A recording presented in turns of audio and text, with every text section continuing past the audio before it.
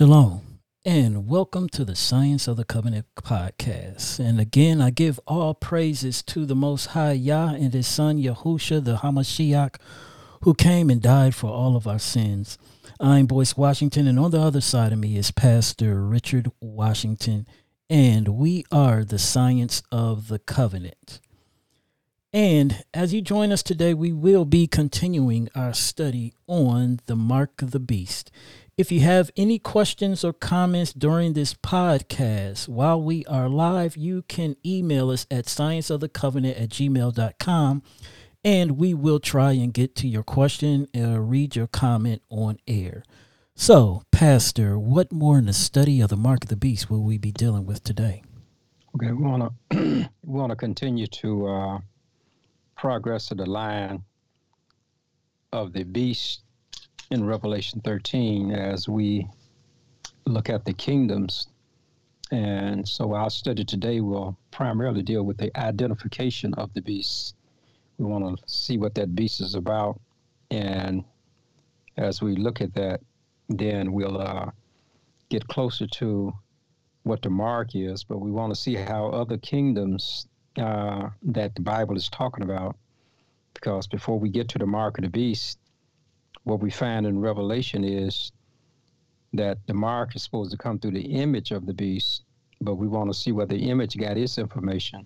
And then when we can understand the historical perspective of what we are dealing with, then when we deal with the mark, I think it will be much more understood than just trying to deal with the mark alone. So that's what we'll be dealing with, the identification of the beast. So at this time, let us pray.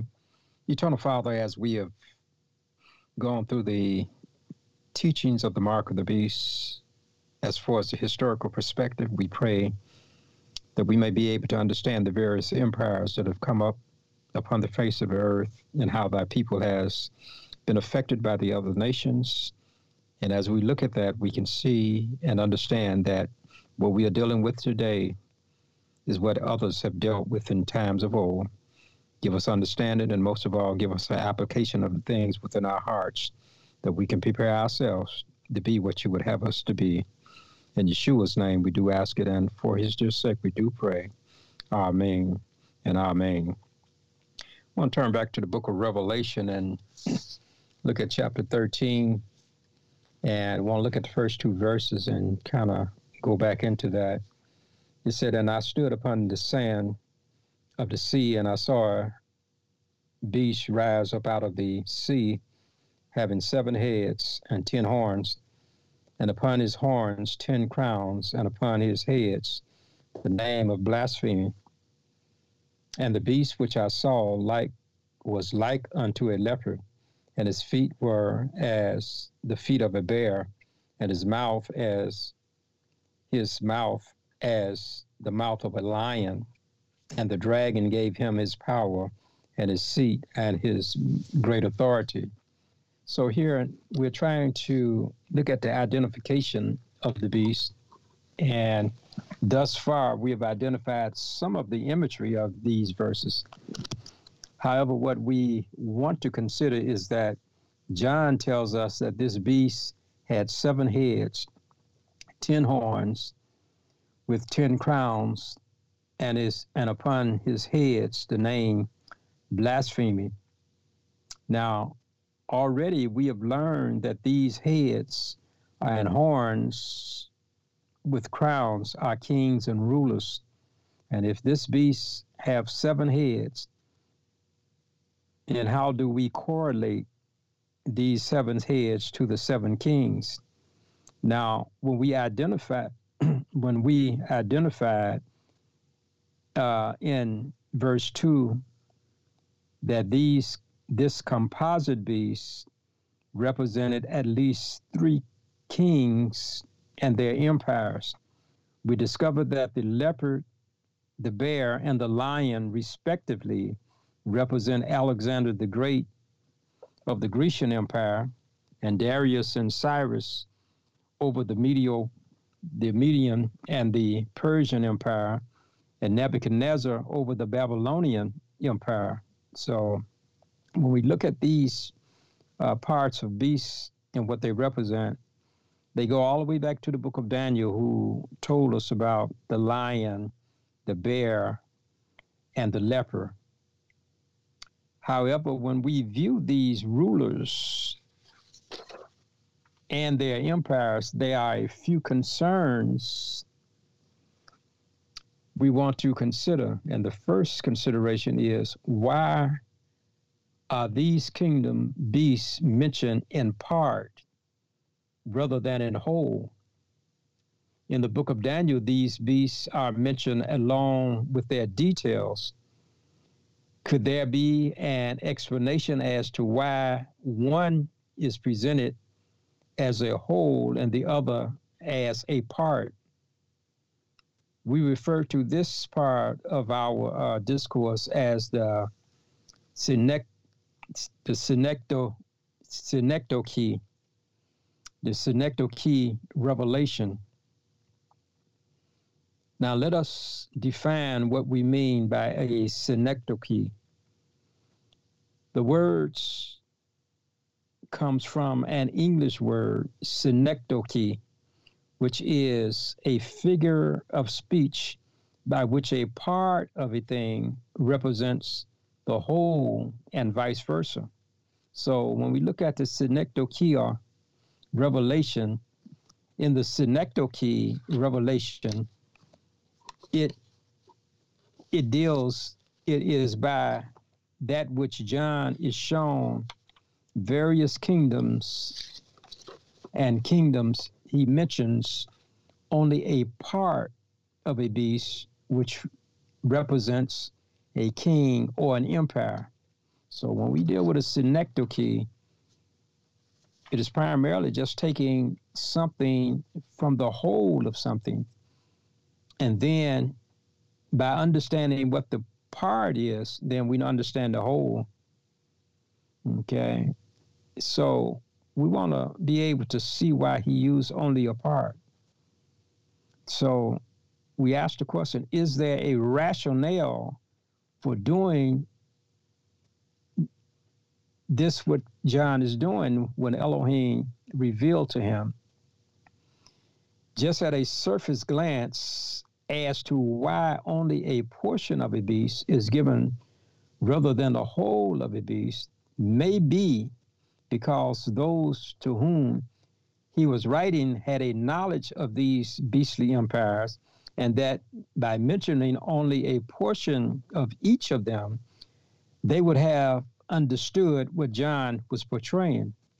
Now, even though we could go through a lot of speculative reasoning as to why only a portion of these beasts were mentioned, yet one thing is evident, and that is not only in this passage of scripture did he write in this way, but also in other passages of the book of Revelation, he does a similar approach.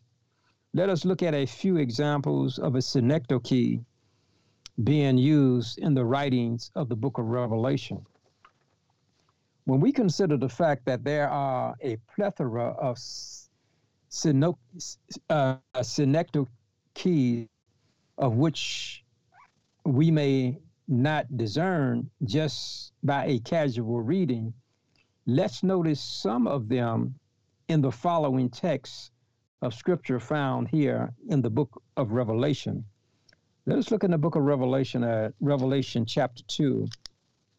Now we want to look at verse number 7, Revelation 2:7.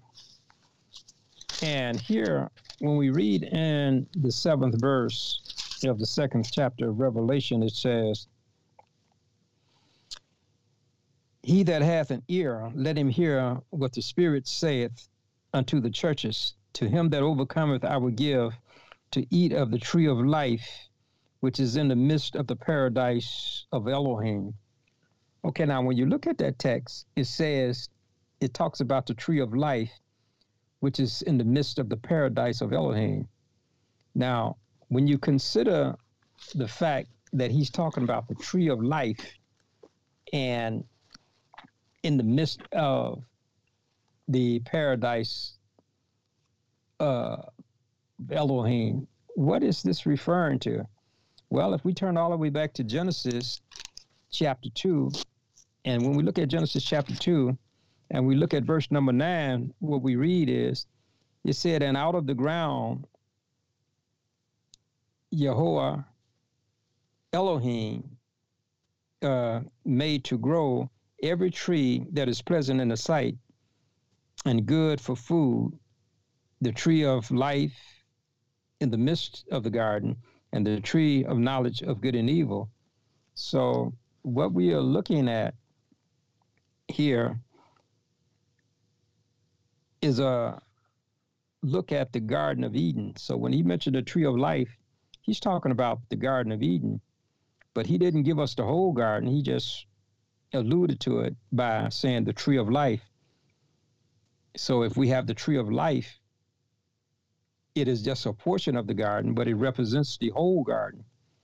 Okay. Now, another synecdoche is found in Revelations chapter 3 and verse 11. It says, behold, I come quickly, hold fast that which thou hast, that no man take thy crown.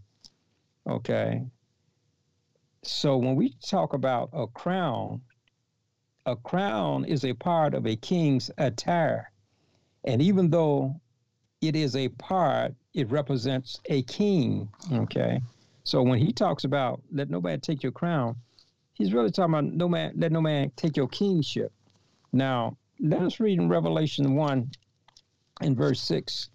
Revelation 1:6 says, and hath made us kings and priests unto Elohim, his Father, and to him be glory and dominion forever and ever. Amen.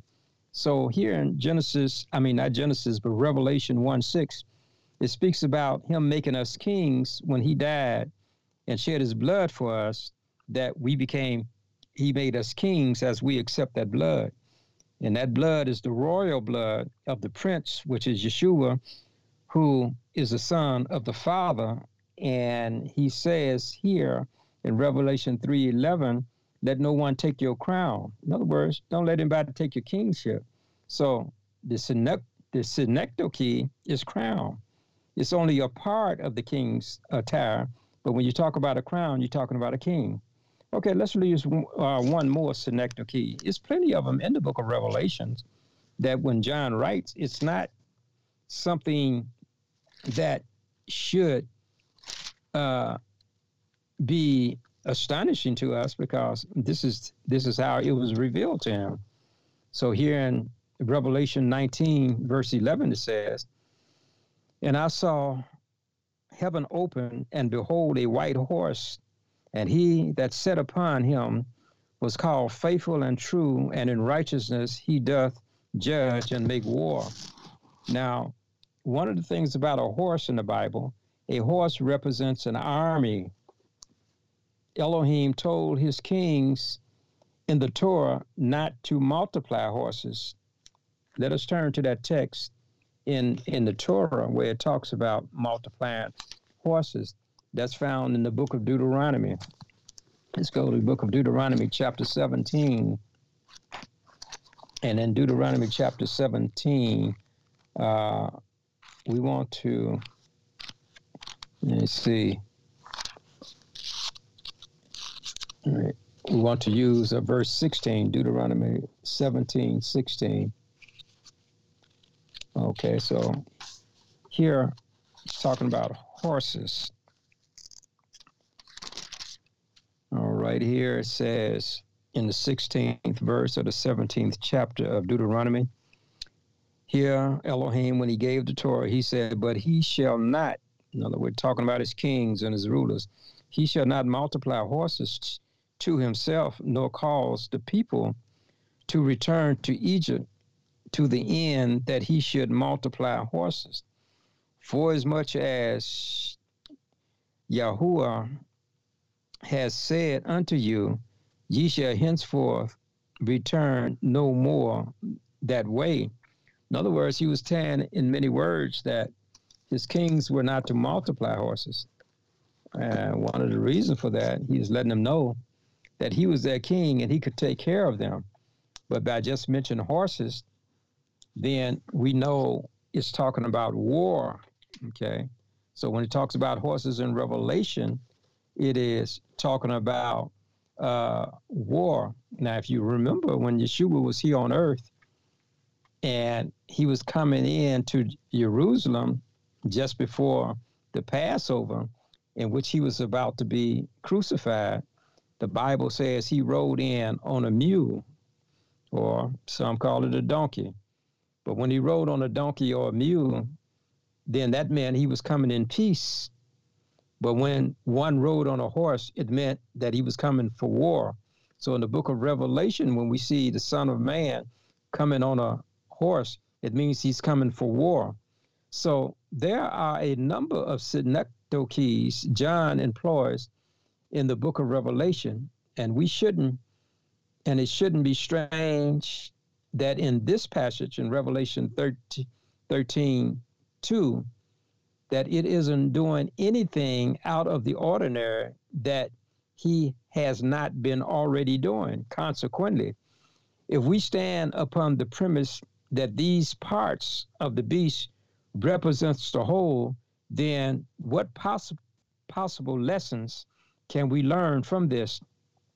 So let us revisit our text in Revelation 13, verses 1 and 2. Let us go back to those texts. So here it says in verse 1 that the beast had 7 heads, 10 horns, and upon his horns 10 crowns, and upon their heads was the name blaspheme. And then verse 2 talks about the beast that he saw was like a leopard, and his feet as the feet of a bear, and his mouth as the mouth of a lion. Okay. So when we look at that text, we find a composite beast. We don't find one beast, but we found it's different from Daniel. Daniel looked at them separately, but here in the book of Revelation is revealed that all of them are together in various parts. So here we have a beast with 7 heads. And without reading any further, let us consider who are these 7 heads by focusing upon two of them in Revelation 13. So here again, we have been given at least 3 kings and their kingdoms. And let us define them again, and we'll have the following. A leopard's body representing Alexander the Great, the Grecian Empire. The feet as of a bear representing Darius and Cyrus, respectively, rulers of Media and Persia. And the mouth of a lion representing Nebuchadnezzar, the sovereign over Babylon. Now, if we draw the conclusion thus far that these 3 kings are being spoken of here, then we must also draw the conclusion that these 3 kings would naturally make up 3 of the 7 heads of which this beast possessed. So if it had 7 heads, and here it's talking about 3 kings, then 3 of the heads are being represented by 3 kingdoms, which would be Babylon, Medo-Persia, and Greece. Now, what we notice particularly about these 3 kings is that at least 2 of them had a divine intervention of some kind. Okay, now what we want to do is look at these kingdoms, at least these 2 that we refer to, and we want to go to the book of Daniel. Now, here in the book of Daniel, we want to go to Daniel chapter 3. All right, Daniel chapter 3, and we want to look at a couple of verses in the 3rd chapter of Daniel 3. Okay. Now, here we read in Daniel chapter 3, and we're going to look at verses 24 and 25.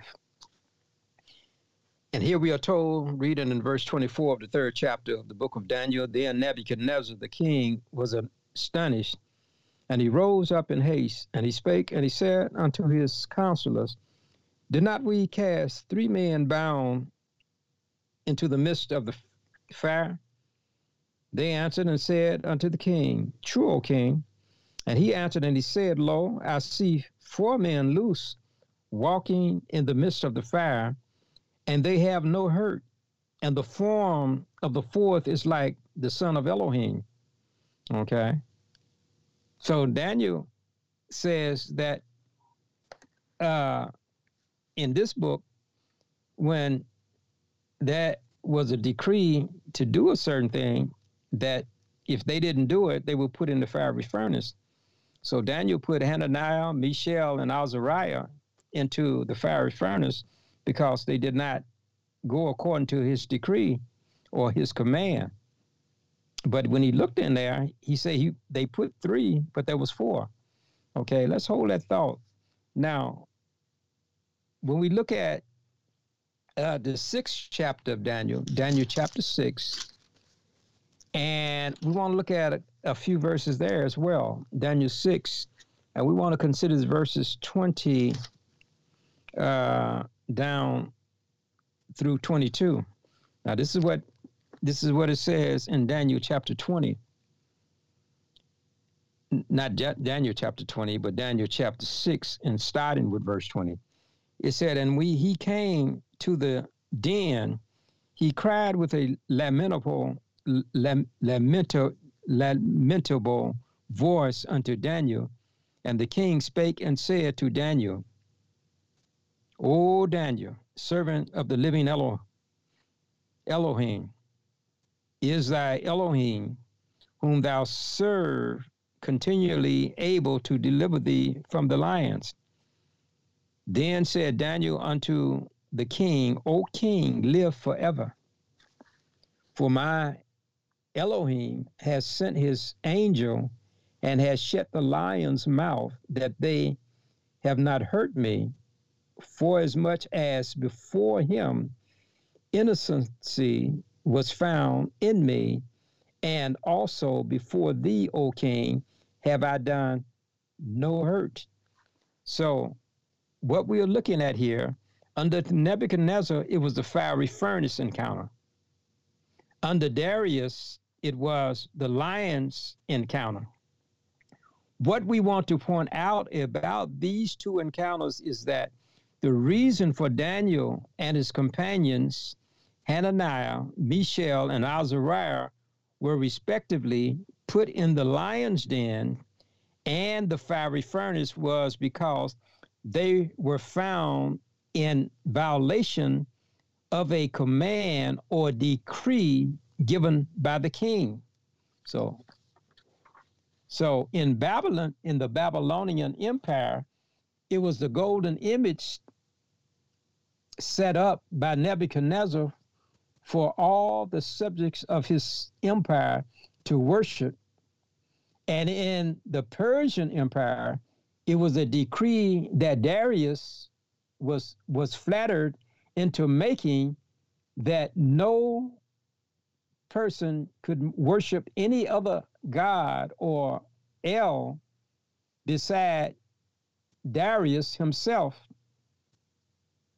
And if they would worship any other deity other than Darius, then they would be put into the lion's den. And in Nebuchadnezzar's command, if they didn't fall down and worship the image that he had set up, then they were put into the fiery furnace. So what these scenarios are telling us is one basic factor is that in these kingdoms, laws were constructed which were both a violation of a person's beliefs and a violation of one's conscious convictions. And we want to keep this in mind for future reference when we deal with the mark of the beast. It will come from the ruling body of the government. That's where it would come from. Moreover, what we will also notice is that in both the command and the decree came with a death decree. See, in the Babylonian Empire, it was a death decree if you didn't do what the king says. And in the Persian Empire, it was a death decree if you didn't do what the emperor said. So the death decree will be associated with the mark of the beast as well. So we want to keep that in mind. Moreover, it was classical Greek that brought about a literary language to the world that was to be able to extend the spread of the gospel message, because we notice that the Grecian Empire is what gave Hellenistic's organization or Hellenistic culture to the world. So when we look at the Hellenistic culture of the world, it was the Greek culture that did this. It is said that Yeshua came in the fullness of time. Let's go to the book of Galatians. Let's go to Galatians. In the book of Galatians, we want to look at the 4th chapter and also the 4th verse, Galatians 4:4. Okay, now here in Galatians 4:4, it says, "But when the fullness of the time was come, Elohim sent forth his son, made of a woman, made under the law." Now, one of the things that we want to look at, or one of the interpretations, is that it was saying when the fullness of time had come, okay? So we want to look at this fullness of time. So one of the interpretations of the fullness of time was that the Roman law was the highest judicial system of government upon the earth at that time. The Greek language was the most coveted spoken and written language of its time, and the Jewish faith was the most significant at this time in history as far as spiritual substance. As a matter of fact, it was Yeshua who was crucified by Pilate, orders that he put on the crucifix concerning why Yeshua was put to death. So let us turn to John, the 19th chapter, the Gospel of John. And in the Gospel of John, we want to look at chapter 19, John 19th chapter. Okay. Now here in the 19th chapter of John, we want to look at verses 19 and 20. Okay. So when Yeshua was being put to death under the governor Pontius Pilate, it says in verse 19 of the 19th chapter of John, "And Pilate wrote a title, and he put it on the cross, and the writing was Yeshua of Nazareth, the King of the Jews." This title then read many of the Jews, for the place where Yeshua was crucified was nigh unto the city, and it was written in Hebrew, in Greek, and Latin. So when he put on that cross, Yeshua, the King of the Jews, or as the scripture says, Yeshua of Nazareth, the King of the Jews. And they told him to take that sign down and put not that he was a king of the Jews, but that he say he was the King of the Jews. And Pilate said, "What I've written, I've written." But the point that we are looking at is he wrote it or had it written in Hebrew, Greek, and Latin. And the violation or the reason why he was being put to death is because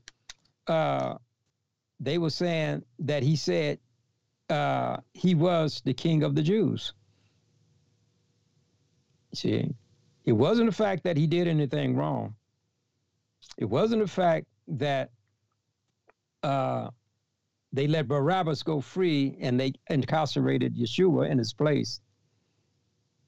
In other words, the only thing that they could find was that he said he was the king of the Jews. And so this is what the penalty was and why they nailed him to the cross. Okay. Now we find a similar language here in the 23rd chapter of the book of Luke, in Luke chapter 23, and we're looking at verse number 38. Luke 23:38 says, and a superscription also was written over him, and the letters of Greek and Latin and Hebrew, this is the King of the Jews.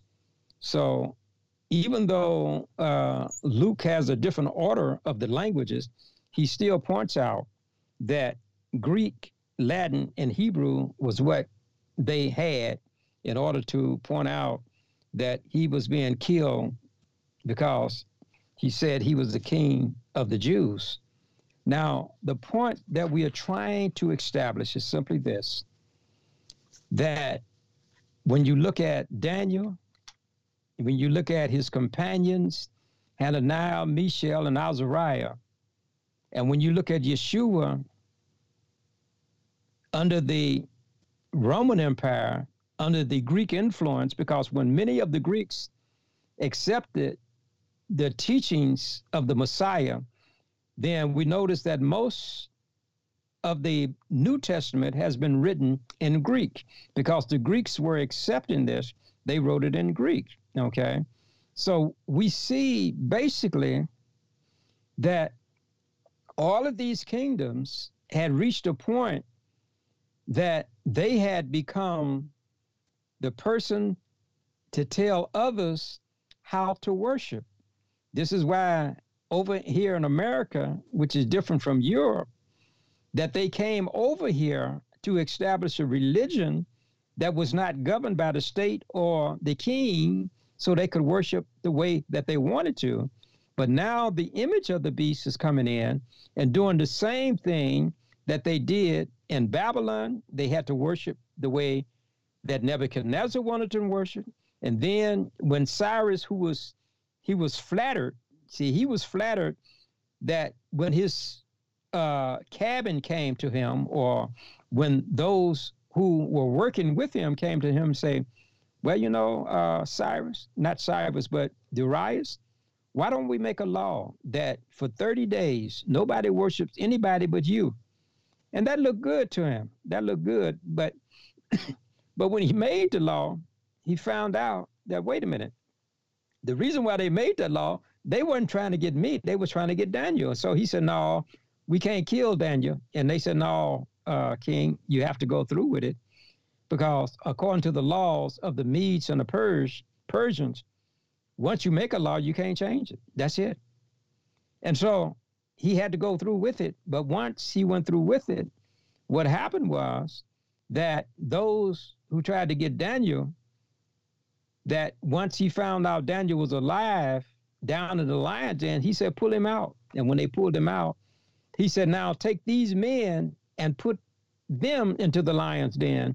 And the Bible says when he put those men along with their families and children, with their wives and children into the lion's den, it said even before they touched the ground, the lions had consumed them.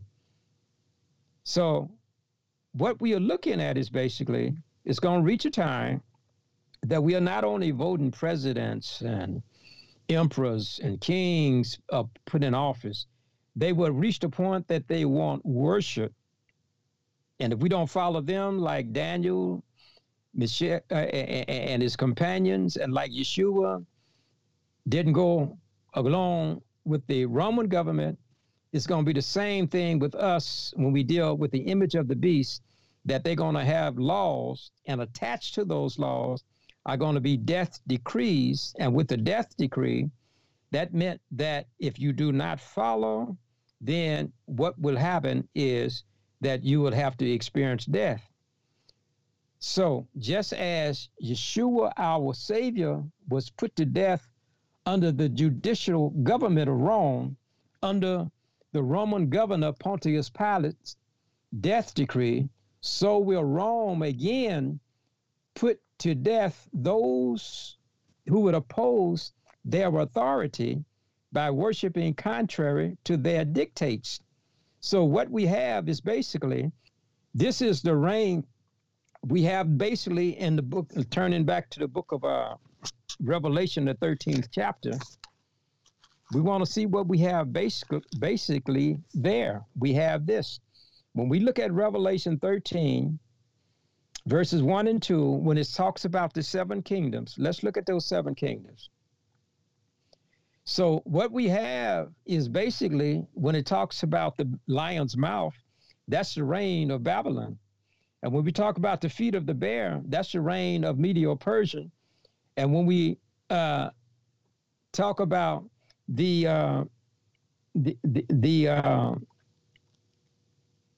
well, we have, when we talk about the feet of the bear, that's Medo-Persia. And when we talk about the leopard's body, that's the Grecian Empire. Okay, so thus far, when we talk about the seven heads of the beast, the first three here, we're talking about Babylon, Medo-Persia, and Greece. Now, the reign of the pagan Rome, now pagan Rome came up after Greece. Now, why do we call it pagan Rome? Pagan Rome was a type of a nation that did not have a belief system, okay? And that's why they called it pagan Rome, okay? But that was the fourth kingdom, all right? Then what happened is that when Rome came into existence, which was the fourth kingdom, you also came again to a time when we had communism or atheism. And atheism was coming from Russia, and we called it back then USSR. And so when we deal with that, we are dealing with another kingdom, which if you look at Babylon, Medo-Persia, Greece, and Rome, those are four kingdoms. And the communistic power was the fifth kingdom. And when communism was overcome, then what we had is the coming of the reign of Rome again. But only this time, when Rome came into existence after having a setback, then they called it Papal Rome. And Papal Rome was because now they had accepted a belief system. In other words, they were not only a nation, but they were also a belief. And when they had those beliefs, they felt that if they accepted in their empire what most of their people were accepting, then they could both rule how they believed, and they could also rule the government. So when they came in then, that made them the sixth ruling power.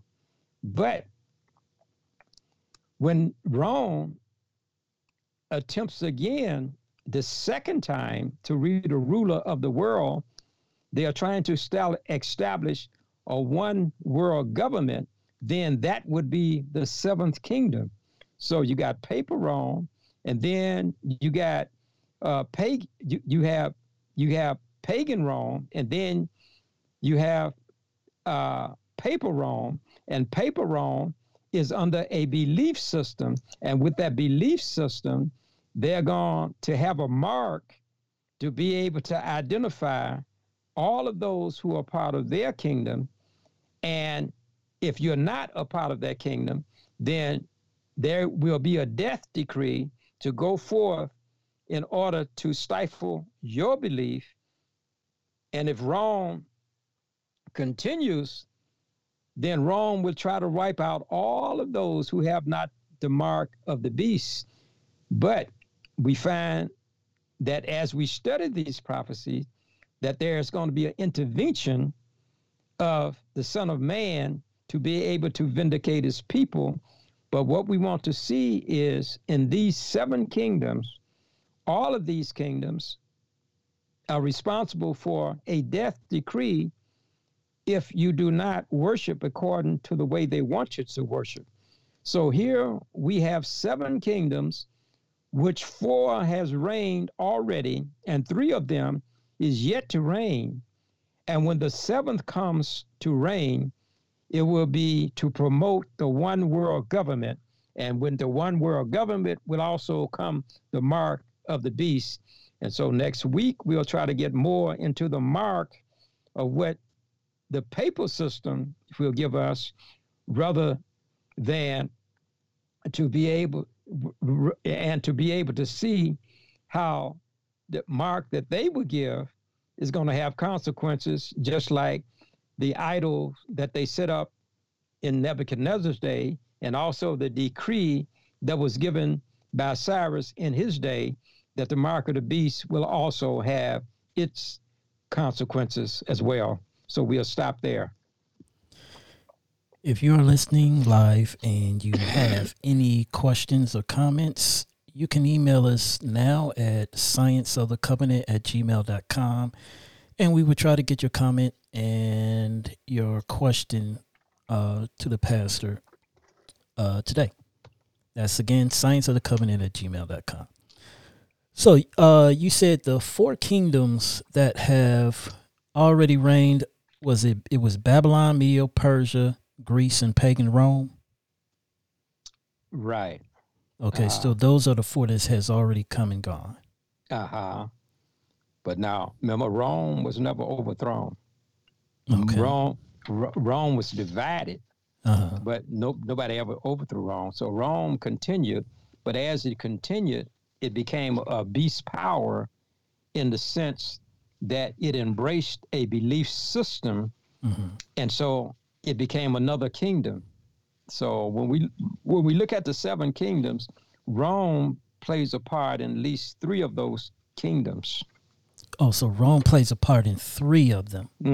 So you have pagan Rome, which is, they didn't have a belief system. Yeah. But when many of the people in the Roman Empire began to accept what we call the Christian faith, then Rome was turning Christian. So all of Rome, under the Neros and the Augustus and the Caesars, when they got to the throne, they was saying, well, if they're turning this way, we better embrace the religion. So even though it was the same nation, it became another kingdom. So you have the papacy. Once they had accepted a religion, the first papacy is what we was reading about over in Europe. Now, if you remember, over in Europe, the beast that came up out of the sea was over in Europe. That was the Rome, but that was the first papacy. But the second papacy that we are seeing, it came. In other words, after Rome had come up, it's going to come up again in the sense that when they start the New World Order, the same papacy that did this thing over in Europe, when it started the New World Order, they want to do the same thing. And what is that? They want everybody to worship according to the way they want it, not the way that people believe. That's what was happening over in Europe. This is why they came to America, because they were getting persecuted because they were reading the Bible and worshiping the way they felt that Elohim was teaching them, not the Catholic Church. So the Catholic Church came up and they was kind of curtailed them to worship the same way. But then when we saw that beast to come up out of the earth, that was the people escaping from Europe coming over to America. But this same image of the beast in America will eventually take over and be taken over by the dragon, which was leading the beast over in Europe. They would speak the same thing till now those who are over in America to be able to worship according to the beast. Yeah, so when we look at beast 1, over in Europe, and then the image over here, but the same image over in Europe is going to be the same voice speaking through the religions over here today. In order to form the one world government, they would say that the Pope is over the whole religion or over the whole belief system, and he is also over the world. Yeah, and if you haven't listened to our podcast on the Mark of the Beast and Let's Talk About One World Religion, we discussed about things of the one world religion that's going on now to see what's things to come. Now, you said the leopard represented Alexander the Great. Mm-hmm. Over the Greece, yeah. The lion, Nebuchadnezzar. And what was the third one? Well, that was the Persian Empire under, actually the Medes and the Persians. They are the ones that overcame the Babylonian Empire, and that was under the Alexander. Let me see. No, that was under the bear, which was that was the Medes and the Persians. That was the bear, and when Cyrus and Darius got together, they overcame the Babylonian Empire, and that was represented by the bear. Okay, so they was represented by Medo-Persia was represented by the bear. Yeah, right. Okay. Mm-hmm. Now, when you talked about in Deuteronomy, the 17th chapter, verse 16, what does it mean? What did it mean to multiply horses? And also when it talked about, let me bring that back up.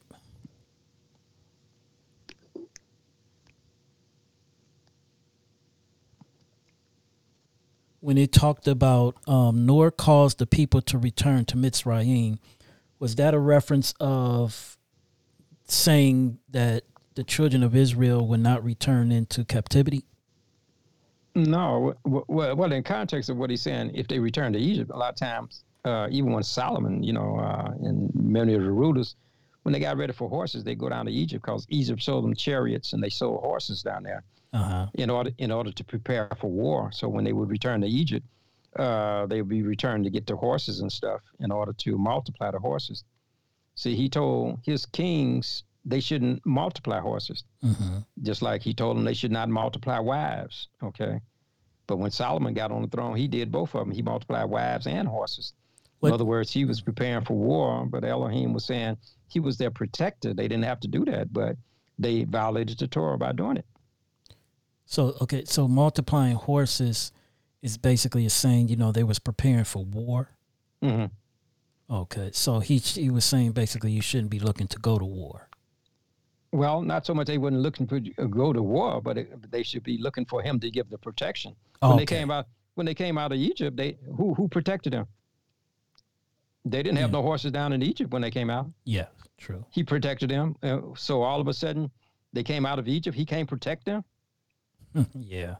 And then he told them, "I want to be your king." But then they turned around and said, "Well, we want a human king." As if he couldn't be their king. So they messed up all around. They didn't want him to be the king. They got Saul, the first king. Then they started multiplying horses. And a lot of times when they did that, they still lost because they were not following the Torah. But when they followed the Torah, even though they were outnumbered, he still fought their battles for them. And this is one of the things that we have to learn in the end of time is that we have to put our full trust in him. We cannot trust in horses or the military, the martial law and all that. We cannot put our trust in there. Yeah. The government of man will, but we have to put our trust in him. True. And before we go on to the next segment, I noticed when you was reading the verse about Yahushua being about to be crucified, and it says he was the king of Yehuda or Judah.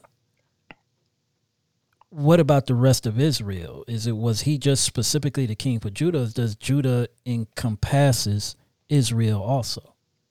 Yeah, at this time in history, the Jews and Israel all together. In other words, when you look at the etymology of the word Judah, when you trace it all the way back down, that was one of the sons of Leah. Remember, Leah had her first child, that was Judah. Mm-hmm. Okay, so but he was just only one of the sons of the 12 that Jacob had, and so pretty soon as Judah began to grow and he married and he had children, and then pretty soon you not only had Judah as a son, but now there was a certain territory that was also named Judah. Okay. And so it goes from a person to a geographical location, and then it not only extended from there, from actually a person and a geographical location. Then, if you remember, under Solomon, Solomon had all 12 of the tribes, or all 12 of the nations, Mm-hmm. and one of the nations was Judah. Okay, but now Israel was over all of the 12, so therefore you call it Israel because he was over the 12. But then when his people Israel did not follow what he wanted them to do, then he let Solomon know that he was going to divide the kingdom. Mm-hmm. And in dividing the kingdom, he would have a split in such a way that when Rehoboam, which was the son of Solomon, when Solomon died, took over, they were about to fight because Judah was under the influence of, well, actually, you had Israel and you had all of the other tribes. They were together. But when they did not go according to the covenant that Elohim wanted, he let them know he was going to divide the kingdom. And so Rehoboam, he told him, you were going to get two tribes, which would be the tribe of Judah and the tribe of Benjamin, those two tribes. Mm-hmm. And those two tribes would be called the tribe of Judah. And then the other 10 tribes, they would be up north, and they would call that Israel. Mm-hmm. So you had Judah and Israel. It was a split in the sons or the nations because they did not follow his Torah. So he said, for David's sake, I would not take all of the kingdoms from Solomon, but under Rehoboam, I will split the kingdom. So Rehoboam would have 2. Mm-hmm. Israel under Rehoboam would have 10.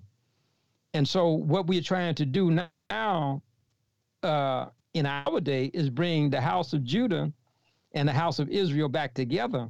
But in Yeshua's day, it was still Judah that was reigning, but it also included Israel as well. Mm-hmm. So what we are looking at is a divided kingdom. And so Judah became the name for all of Elohim's people. This is why when Yeshua was talking to the woman at the well, he said to her, he said, woman, you don't know what you believe. He said, we who are of the Jews, we know what we believe. Mm-hmm. So he pointed out specifically the Jews. So when he said he died for being the king of the Jews, he was talking about all of his people. But that was just a name that they were using at that time. Okay. All right. Very good. And learned a lot from there. Now we go into our next segment. Up next is Let's Talk About That. Well, today in the Let's Talk About It segment, I want to talk about genetically modified humans. Yes, genetically modified humans. And before I get started, I just want to read one verse because it kind of, to me, tells us what's going to happen and what has happened previously. And many of you probably have already heard this verse and know it by heart. And it's Luke 17:26. And it reads, and as it was in the days of Noah, so shall it be in the days of the son of Adam. And we know in the days of Noah, it was a lot of wickedness. We had the Nephilim. We knew the evil angels was mixing things genetically. And I believe, and this is just me, you may believe differently, But I believe the dinosaurs was the result of beasts of Satan messing with genetics and DNA. Now, I don't know if any of you have heard recently, there have been two major transplants from a pig. One man has received a pig's heart. Another man has received, or person has received, a pig's kidney. Now, if you know anything about genetics, when a person gets an organ transplant, it has to match up, or else the body is going to reject it genetically. So that's why you see people that's on the organ donor list for many years, because they're looking for a specific match. So you have to start to think, what has to happen genetically for a human to receive a pig's organ and for the body to accept it? So as I started to read and dig, I came across an article in the Newsweek that was talking about genetically modified humans. Now, I know a lot of us recall GMOs because a lot of food packaging we see no GMO, which means no genetically modified organisms.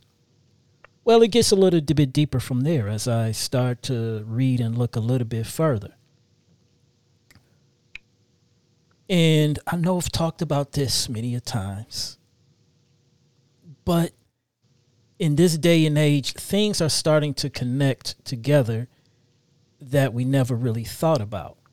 And when we look at this vaccine for the supposed COVID pandemic, I think a lot of this has to do with that, because you have to turn, for that body to accept the pig organs, you have to genetically change the pig genetically and also the human genetically. And so as I started to read, I want to read a little bit of excerpts about this article that I ran across that talked about humans and GMO DNA that I found on the internet. Now, like I said, you don't have to believe me. I do say you should do your own research and do your own studying and see what you find for you. So I'm reading from this article called Genetically Modified Human Beings that I found on the BDC or not public address website. And part of it reads, this injection of mRNA, which we know is most of these vaccines are from mRNA, from genetically modified organisms DNA, is not a vaccine. It is biotechnology. It is illegal gene modification that is designed to turn humans into a genetically modified organisms. Genetically modified organisms in which genetic material has been altered in a way that does not occur naturally. The introduced foreign genetically modified mRNA is hijacking a normal cell and telling it to make proteins it would not make naturally. The process is called transduction, and if successful, the recipient of the introduced new genetically modified organism now has cellular instructions to make spike proteins from the genetically modified DNA that was transcribed to mRNA. And in our microbiome, where bacteria outnumbers our cells, the transcription and the translation of genetically modified mRNA can occur simultaneously. Now, if you ever saw pictures of the supposed COVID vaccine, what does it has? It has spikes, and I believe they said they are the spikes protein. Now, it also says the vaccination plan is a genetically modified organism trial being done on non-humans ending in 2023, and it is unlawful medical experimentation. That's what this one guy says. The GMA mRNA injection for a new deadly disease has yet to be proven is not a vaccine. As it is a trial phase, the information is not known about its safety, efficacy, but to date, many have died from the injection, and many who have injected still get a cold and flu, so it's neither safe nor effective. Now, these things have to happen. Your body has to be changed genetically for them to start harvesting organs and from different things. And I think we are moving towards a time where science and technology are starting to merge. And as I did a little bit more digging, I believe all this genetically changing the DNA has been done previous years, because I don't know if any of you remember in 1984, Loma Linda University transplanted a baboon heart into a young baby that was born, and the baby was born in October and died in November. It lived after the transplant, I think it was around 21 days. Now, when you get into like a lot of television and movies, you see these superheroes like Captain America, Cyborg from DC Comics, in the movies RoboCop, and you start to see science and humanism and technology starting to merge. And even in one of the movies, the X-Men, you see how they was giving them some type of injection to change their DNA. And what I'm saying is this, that we are starting to see that a lot of these things we thought was fiction are probably really facts that is going on and occurring. That they are trying to change our genetic code to make us superhuman and whatnot. So, Pastor, I have a question. Is getting an animal part for survival a sin, especially when it comes to getting an animal organ from an unclean animal that Yah has stated that is unclean? Okay, well, your question brings much more in focus, than whether it's a sin or not. But I'm gonna approach this from a few angles. When you say, "Is it a sin?"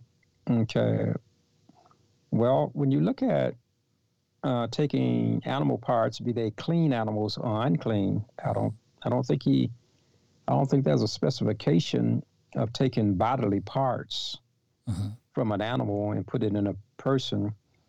Are we saying that if it's clean, it's okay to do it, but if it's unclean, it's not okay to do it? Okay, let's look at something that is basic first, and then we'll kind of go into it. The question is very comprehensive. It needs not a surface answer, but we need to understand, about what you're asking. Mm-hmm. Now, if we go to Genesis chapter 1, and we look at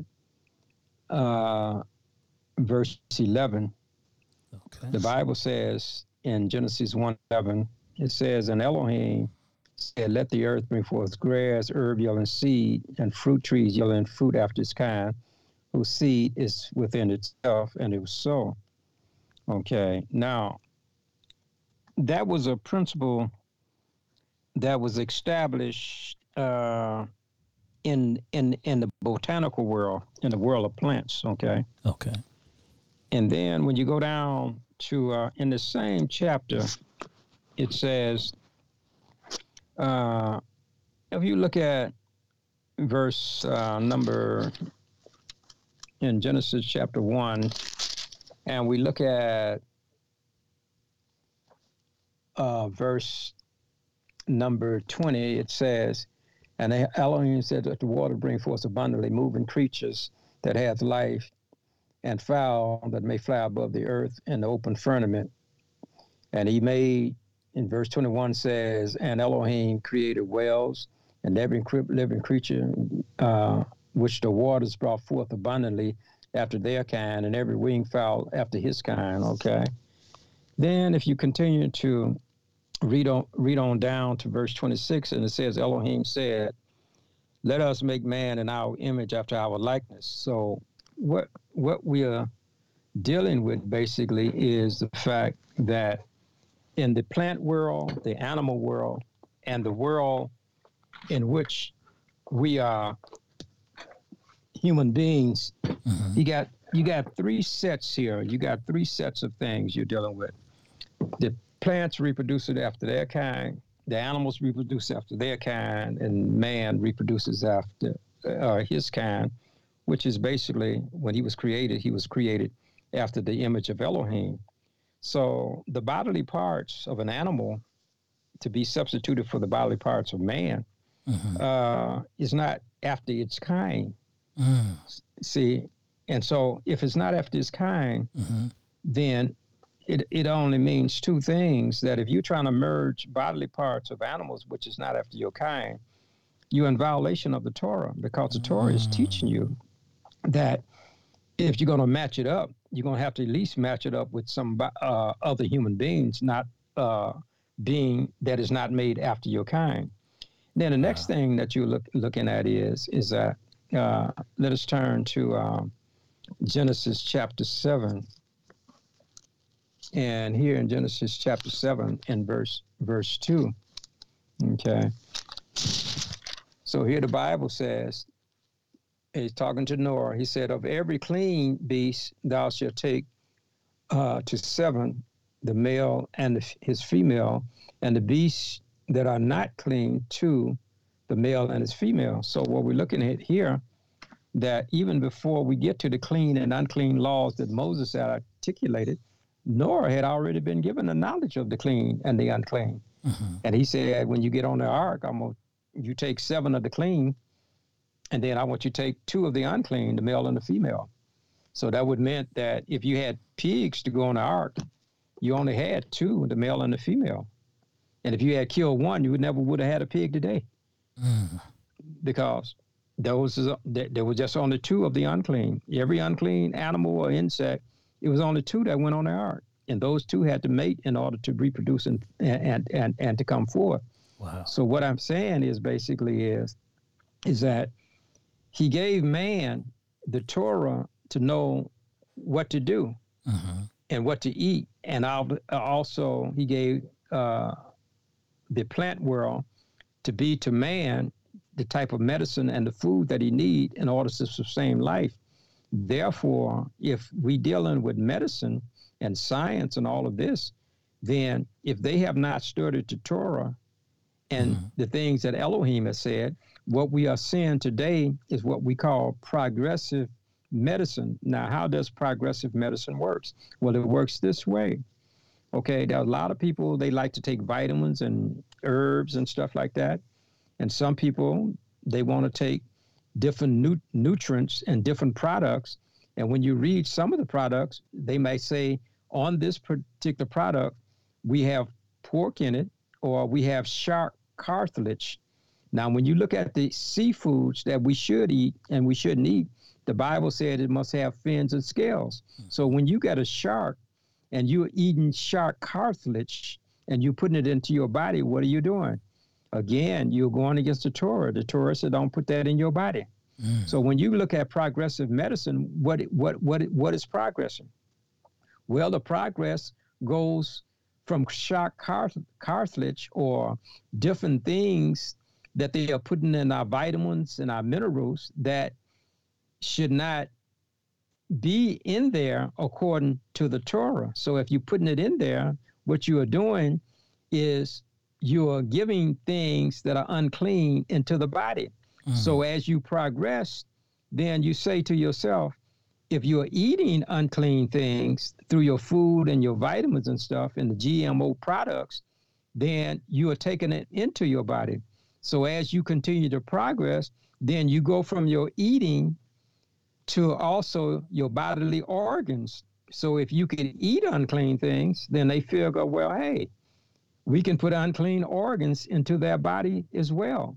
So you go from one stage to another.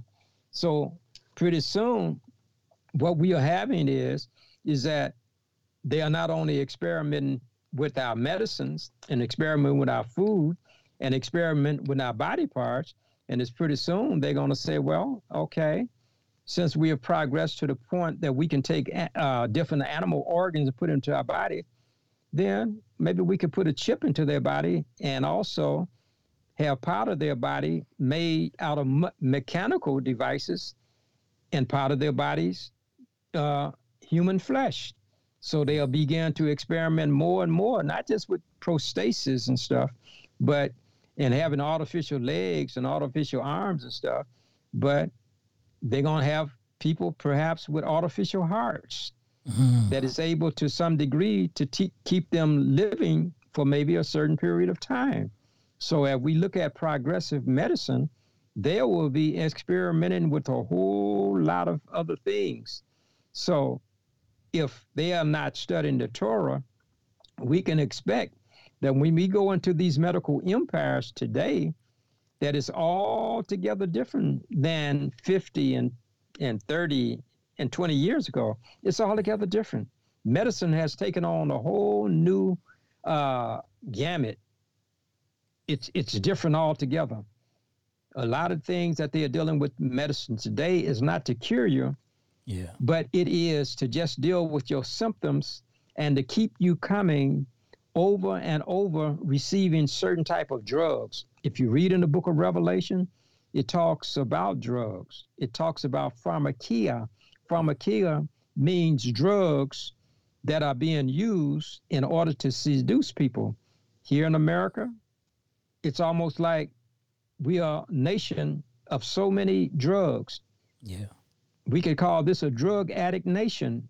I don't think any other nation deals with more drugs than United States of America. And all of these drugs are making people addictive. You get one drug, you got to get another one. Pretty soon you're on 17 different kinds of drugs. And this is why older people have to have younger people around them to make sure that they taking the right dosage, because if they take too many, they have found out one of the main causes of seniors' death is because they are overusing drugs or using the drugs in the wrong way. So when we take bodily parts and put it into people, then it's a violation of Torah. And the Bible says that sin is a transgression of the law. And the word law means Torah. It's a transgression of the Torah. Wow. And, you see a lot of that now because a lot of these pharmaceutical companies and medical companies have the title biotechnology, which is basically biology merging with technology, human and tech, and all. And I think, just like I was saying earlier with a lot of these superhero movies, and they show the merging of human and technology and stuff, I think we're going to see a lot more of that. And I think, a lot more of the beast. And because, it's interesting, they never show these animals where they supposedly got these organs. But for some reason, I don't feel it's just a regular pig. I think it's something they done mechanically or genetically made in a lab and messed with the DNA and the seed and whatnot and all. But one last question I wanted to ask you too was, in Scripture, it speaks negatively about swine or the pig in several places. And I remember too, even amongst the Maccabees, in the book of the Maccabees, where it talks about the king wanted these sons to partake of swine and they wouldn't, and he killed them. And we find in when Yah went to go heal the man who had all these demons in him, and they asked Yahusha, could they go into the pigs? And Yahusha told them yes. And I was wondering, was there any significance? And I think you preached a sermon on this years ago, but is there any significance why they chose the swine out of anything else? Well, one of the reasons. No, I was done. No, yeah, I think one of the reasons the swine is an unclean. It's an unclean animal, and so when you got an unclean animal, and then you had to have demons, then a demon is considered an unclean spirit. So when you got an unclean spirit and an unclean animal, then in many instances they compensate one another. All right. So now when Yeshua was dealing with the Jewish farmers, many of them they were really possessed more so than the demoniacs or the men that had lost. The demoniacs who had lost their minds, and they were living out in the caves or somewhere, and every time somebody passed, they would frighten him. And so when Yeshua came along with his disciples, I think the disciples was kind of afraid too, but Yeshua confronted the demons. And then when he confronted them, they said, well, suffer us to go into the herd of swine. Okay, well, they could go into the herd of swine, and then they could be able to manifest themselves, because, see, in order for spirits to manifest themselves, they have to either be in a body, or they have to be in something else. So when they asked to go into the swine, then they know that would be something that they could go into, because they were saying, first of all, have you come to torment us before our time? And that's when he had to hush and shut them up, because they knew him in eternity. See, they were up there before they had fallen, so they knew him. Yeah. And they asked him the question. They say, "Are you come to torment us before our time?" So they know that they're going to be destroyed. They know that. Wow. But the only thing they want to know, they said, "Well, are you coming before your time to do it?" And so he said he suffered them to go into the swine. So when they went into the swine, then they ran them off the cliff. Now, here's what was going on, is that those swine farmers, they were probably making good profit off the swine. And because they was making good profit, then they went and moved the whole city to show that Yeshua had healed these demoniacs, but he had allowed these spirits to run these hogs into the water and drowned and killed them, and he was messing with their business. So they told the rest of the people, and when the rest of the people came out, if you read the story clearly, it says that they wanted him to leave. They wanted Yeshua to get out of there, not because he was doing anything wrong, but because he was interfering with their business. Okay, and so they were possessed with making money, but they were doing it in an unclean manner. Now, here's what Isaiah says. In Isaiah 66, and if you look at the 17th verse in Isaiah 66:17, it says, "They that sanctify themselves and purify themselves in the garden behind one tree in the midst, eating swine's flesh, and the abomination and the mouse shall be consumed together, said Yehovah." Okay, so in Isaiah, he's talking about two things. He's talking about the swine, and he's talking about the mouse. So when you talk about the swine, you're talking about the pigs, and when you talk about the mouse, you're talking about rats. In other words, if you eat swine, you might as well be eating a rat. They are unclean. Wow. Now, here's what I want to point out in closing is this. You say, why did they go into the swine? Here's why they went into the swine. Okay. Now, if you notice that Elohim has a dietary law. Yeah. Okay. And in that dietary law, what you have is among the plants, there are certain things you can eat and don't eat, such as you got poison plants as well as wholesome plants. So you have to make a distinction, just like people talking about recreation, marijuana, heroin, and different type of poison herbs. Well, Elohim makes a distinction between the good herbs and the herbs that you shouldn't eat, okay? And then he makes a distinction between the sea animals and that you can eat and can't eat, and also the insects, what you can eat and can't eat, and also of the land animals, what you can and you can't eat. So when you get to the land animals, of the things that you can and cannot eat, then what happens is that Elohim has a diet. And his diet says, if you eat the clean meat, then that is in harmony with the Torah. Okay. And if you eat unclean meats like the swine or the mouse, then that's against the Torah. Okay. So now you have to stop and think, who's the one that is encouraging you to eat the unclean? Well, logically, it's the forces that is behind that, which is Satan. So Satan is saying to the people, Satan is saying to the evil angels that if you want to subsist and to do my will, then you eat or go into the swine, because they are filthy just like you are. It matches you, just like Elohim saying, if you want to be clean, then you eat the clean animals. So if the if they want, if they want to subside and to be what he wants them to be, then if I'm on Elohim's side, then I'm gonna get a clean diet. But if I'm on the Satan side, then I'm gonna get the unclean diet. So the best place for them to go was not to into the clean, but into the unclean. And so when they went into the unclean, then they were fulfilling that which Satan wants them to do, rather than what Elohim wanted them to do. Wow. Very deep indeed.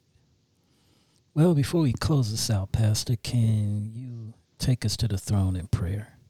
Okay. Our loving Father, again, we thank you for the privilege of being able to discuss our word and to be able to go into your word.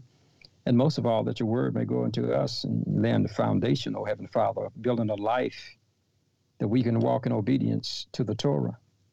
For we realize, Lord, that men of scientific backgrounds and men in the medical field, those who have degrees in all type of sciences, oh Heavenly Father, but yet they have not been able to pursue the Torah and to understand the science in which you have given.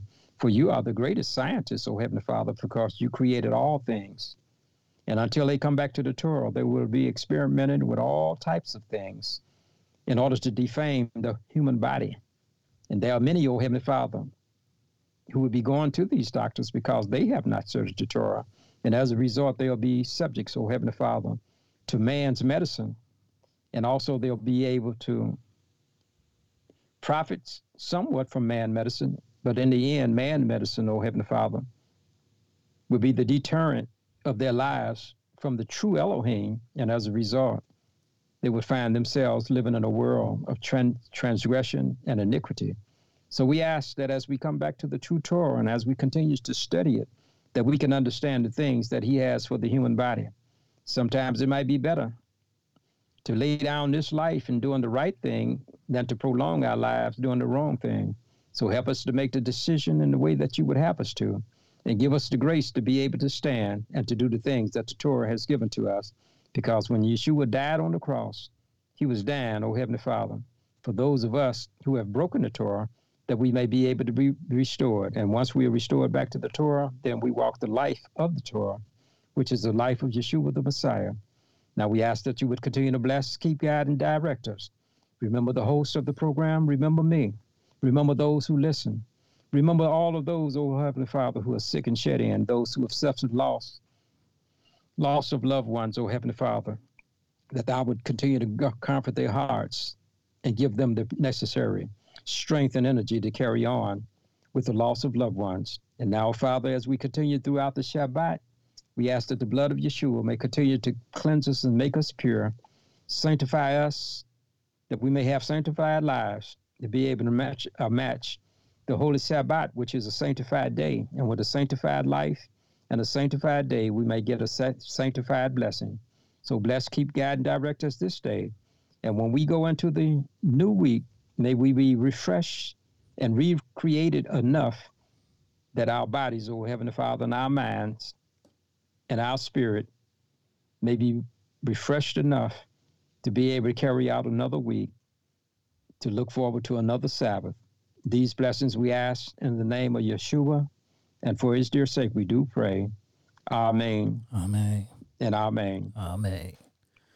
We hope you not only study the Bible when listening to this podcast, but we encourage you on a daily that you study your Bible outside of listening to this podcast, because as it states in 2 Timothy 2, verse 15, study to show thyself approved unto Elohim, a workman that needs not to be ashamed, rightly dividing the word of truth. We should study to know the scriptures for ourselves and not to just listen to just one or a group of people, because the only way we can know the truth from error is through studying and searching the scriptures and letting Yah lead us.